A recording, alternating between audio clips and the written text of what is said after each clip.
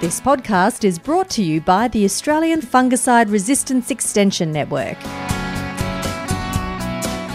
Welcome to this AFREN podcast, presented by the Australian Fungicide Resistance Extension Network, an investment of the Grains Research and Development Corporation. I'm your host, Drew Radford, and today my guest is Nick Poole from Field Applied Research Australia. Nick, welcome back to the AFREN studio. It's good to speak with you again. And with you, Drew. Nick, last time you were on the AFREN podcast, we talked about the importance of spraying strategically, and you mentioned the importance of economic return in fungicide usage decisions. Today we've got a bit of an opportunity to drill down into that a little bit further. I'm sure there wouldn't be too many growers that aren't interested in maximising profitability. No, that's for sure, Drew. And I think that fungicides, just like any other crop input that growers and advisors consider, I mean, the primary aim with those crop inputs is that they have to make money for the grower. And sometimes, particularly with fungicides, perhaps with their cheaper prices these days, we tend to forget that. They just get used when there's perhaps less emphasis on we use fungicides to make money. Often easier said than done, in fairness, Drew, because fungicide sprays are insurance measures. We have to employ them very often before we know whether we'll get a good return.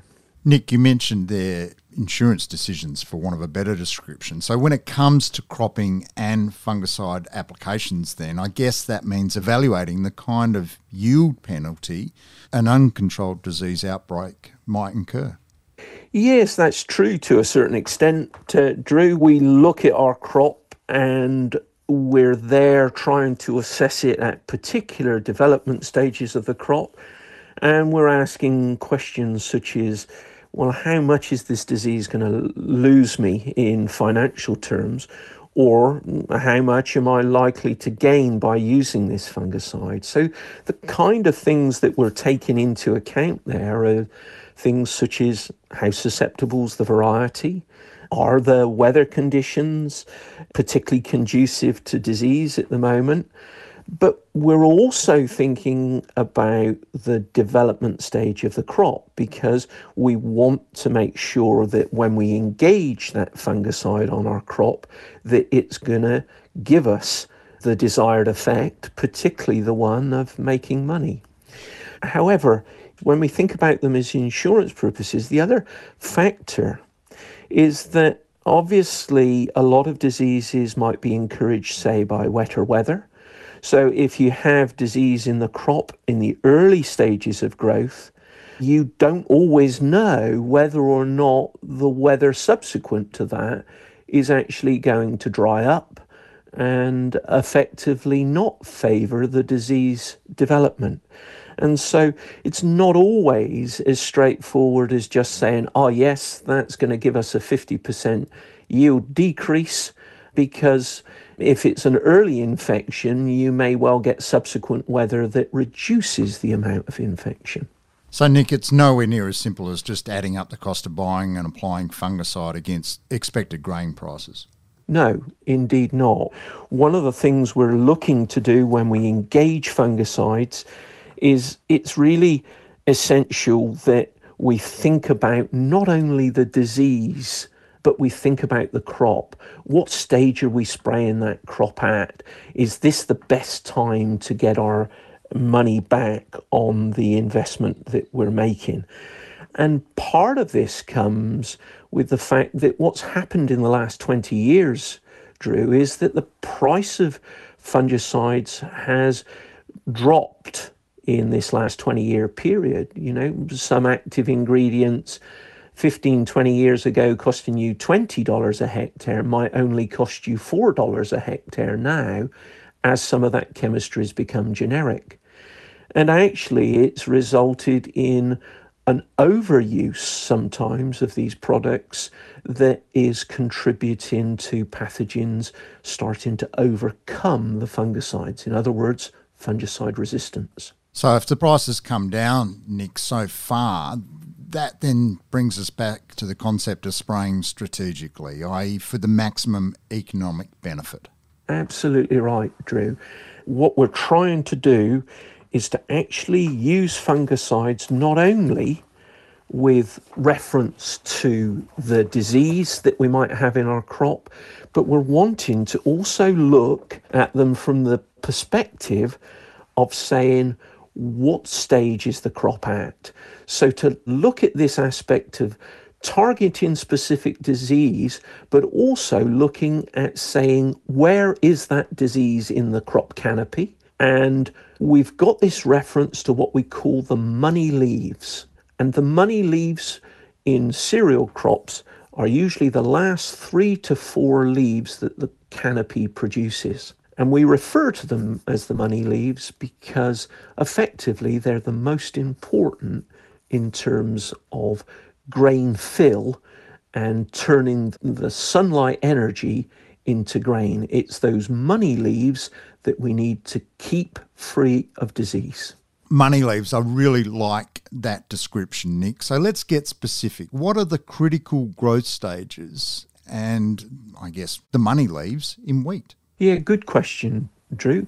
The critical development stages that the crop produces these important leaves is the period of stem elongation. So growth stage 30, 31, which is when the crops start to elongate in spring, up to growth stage 39 as we refer to it, which is when the last leaf emerges, which is the flag leaf. So that key period there marks the emergence of what we refer to as the money leaves, or the most important to protect from disease in wheat. And so you have the flag leaf is the last leaf, flag -1, the leaf under that, flag -2, the leaf below that, and then least important of all, flag -3 in wheat. And what we tend to try and do is to look at the disease pressure at the time that these leaves are emerging. And that's why in wheat, the critical growth stages for considering application in relation to disease infection is actually at the start of stem elongation, at that growth stage 31, 32 phase in wheat, and at flag leaf emerged growth stage 39. Those two spray timings ensure that we put fungicide on those top 4 leaves. And those timings have actually evolved worldwide as being some of the most effective timings to get a financial return from your fungicide. Nick, what about barley though? Is that a bit different? What are the key growth stages and money leaves for barley growers? The aspect with barley is it is slightly different, but there's only a small amount of difference, Drew. And that's because, in essence, with barley, what we refer to as the first emerging of those money leaves, which is flag -3, that leaf tends to be slightly bigger and bolder in barley than it is in wheat, and it tends to be slightly more important in terms of its contribution. In addition, in barley, the flag leaf is relatively small, and so is not quite as valuable in terms of comparisons to wheat. However, the same 2 timings, generally speaking, are the same for barley as for wheat. The slight nuance is that because F-3 is slightly more important in barley, that growth stage 31 spray is a really good first spray target. If disease is exceptionally high, then pulling that forward to growth stage 30 in barley can be of help in some occasions. The other aspect is that although the flag leaf is quite small in barley, it has what we call a very large flag leaf sheath. And that's the part of the leaf that wraps around the stem. And in barley, the flag leaf sheath is one of the last of the solar panels that stays green to actually fill the grain in barley. And so the timings for our fungicides in barley, our second spray timing can sometimes on occasions go out to even first awn emerging, because at that stage we also are able to put fungicide on the flag leaf sheath as well as the flag and F-1. So there are slight differences there due mainly to the size of the leaf and their contribution to grain fill. At the time we're recording this, Nick, we're well past the earlier growth stage of the season. But what do you say to a grower who's seeing disease developing on their young plants before those critical growth stages? Do they really have nothing to worry about? Or when should they be concerned enough to apply fungicide? There's always going to be some very severe disease infections before we get to stem elongation. For example, a very susceptible variety to, say, stripe rust.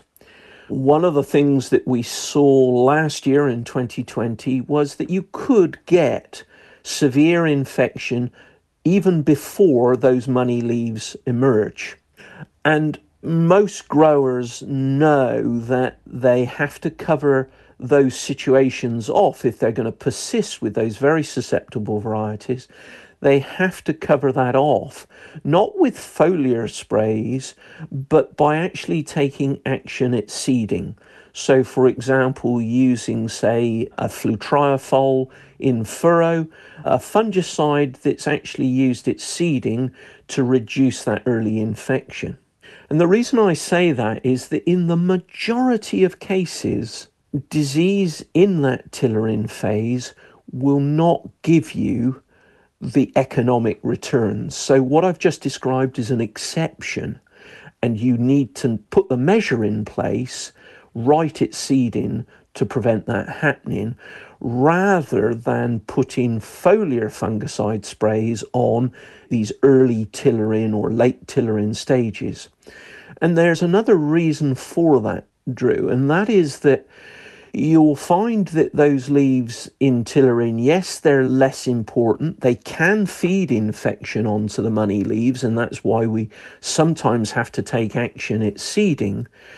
But it's far better to take that action at seeding than it is to take it in the tiller-in period, because in essence, fungicides don't move backwards down the leaves.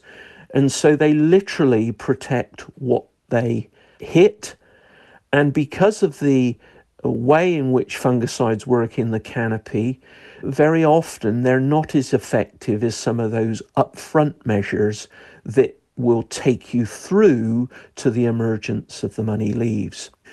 Now, another aspect to this, which is something that AFREN are concerned about, is that when you start spraying in the early tiller-in phase, you can very often, in a very good season, find yourself after that early tiller spray where you've just reacted to the disease, you can find yourself saying, well, it's 3 weeks since I applied the last fungicide, I need to apply another, the season's looking good. And what we experienced in 2020 was scenarios where some growers were actually on their third fungicide before they were actually putting fungicide on the leaves that were going to give them the greatest return.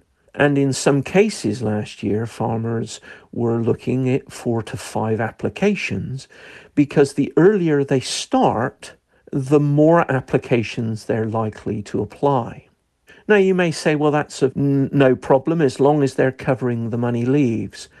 Whilst that's true, one of the other factors we're faced with now is that one of the greatest risk factors elevating fungicide resistance is actually the number of applications we apply in any growing season. So the reason for thinking about this more strategically and saying, are these leaves important to my financial return? No, it's a very early stage. I think I'm going to leave it until I've got the emergence of the money leaves. What that enables you to do is to apply less fungicide and therefore not have the problems of repeating fungicide use from the same mode of action or even the same active ingredient. So there's a lot of things tied up in this aspect of spraying strategically and perhaps not overreacting too early in the crop's growth stages. Nick, that's a great description and covers a lot of ground. The point to remember here, I suppose, is that fungicides aren't the only tool a grower should be using to control disease. Absolutely right. It's very often easy to fall into this trap of just thinking that fungicides are the only measure to control disease. And what Afrin have done is to actually give you the fungicide resistance 5, and there's some great messages in here. And I know that growers want to adopt these, particularly if they can get good productivity out of more resistant varieties. So, for example, looking at avoiding susceptible crop varieties means we reduce our disease pressure. That in turn means that we're likely to use less fungicide, which in turn means that we don't put as much pressure on those fungicides long-term future, i.e. that the pathogens won't overcome them as quickly. The other thing that growers will be extremely well aware of is this aspect of rotating crops and having good farming rotations that effectively put both space and time between the same crops growing back in the ground. And so if we rotate crops, the fact that pathogens are very specific to crops means that we don't allow those pathogens to build up. And I suppose linked with this, and one of the 5 key fungicide resistance messages is try and look at other measures that might reduce disease inoculum. So, for example, if you're in a mixed farming system, we know that grazing will open up the crop canopy, allow more airflow, which in itself reduces humidity, reduces disease pressure.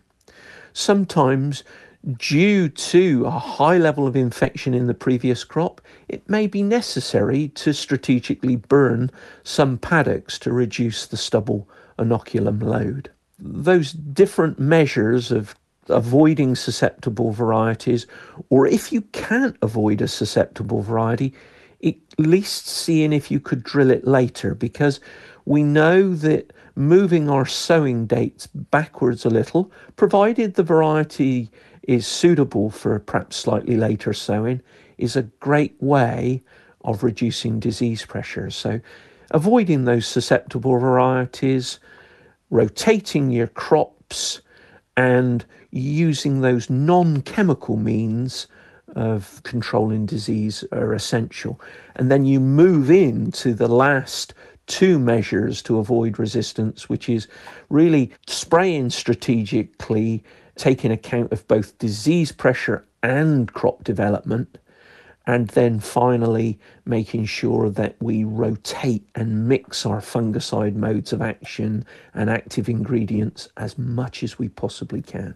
Nick, that's a great summary of the fungicide-resistant 5, but against that, the original point we started with, money, would you say those practices have an economic benefit too, that growers should evaluate in the same way they assess the cost-benefit equation of fungicide applications? Yeah, again, absolutely right. They should be monitored for cost-benefit ratios just in the same way as in research or in any farming enterprise. We look at what the cost-benefit ratio are. So if it's a more resistant variety that gives you the same output, look at the savings you'll make on fungicide application cost. Those are all vitally important to take into account. And remember that these things are all linked, in that if we look at those in a financial sense, what they will do is mean that we use less fungicide, which in essence will mean that we reduce the pressure on our fungicide in terms of resistance, because let's come back to this central fact that if we can reduce the number of applications and sensibly do that without incurring a financial loss, then actually the number of applications is one of the key parameters. Reducing those number of applications, we reduce our fungicide resistance development. Nick, at the end of all of this, is there one key message you'd like to leave growers with? Yes, there is, Drew. That is that right now in Australia, we have access to some of the most effective fungicides I've ever worked with in my 38 years of agricultural research. And if we're to preserve their effectiveness into the future, we have to look at trying to, the best we can, protect the future. And that, in this case, means not overusing them. So they're very cost-effective tools, but let's try and preserve their effectiveness for the long term. Nick, that's a really nice way of wrapping up and a great future perspective. Nick Paul, thank you for coming on the AFREN podcast again and sharing your insights with us. It's a pleasure, Drew. Remember, you can find all our podcast episodes along with case studies, fact sheets, the AFREN Fungicide Resistance Management Guide and much more on the AFREN website, which is at afren.com.au. I'm Drew Radford. I hope you'll join me again soon.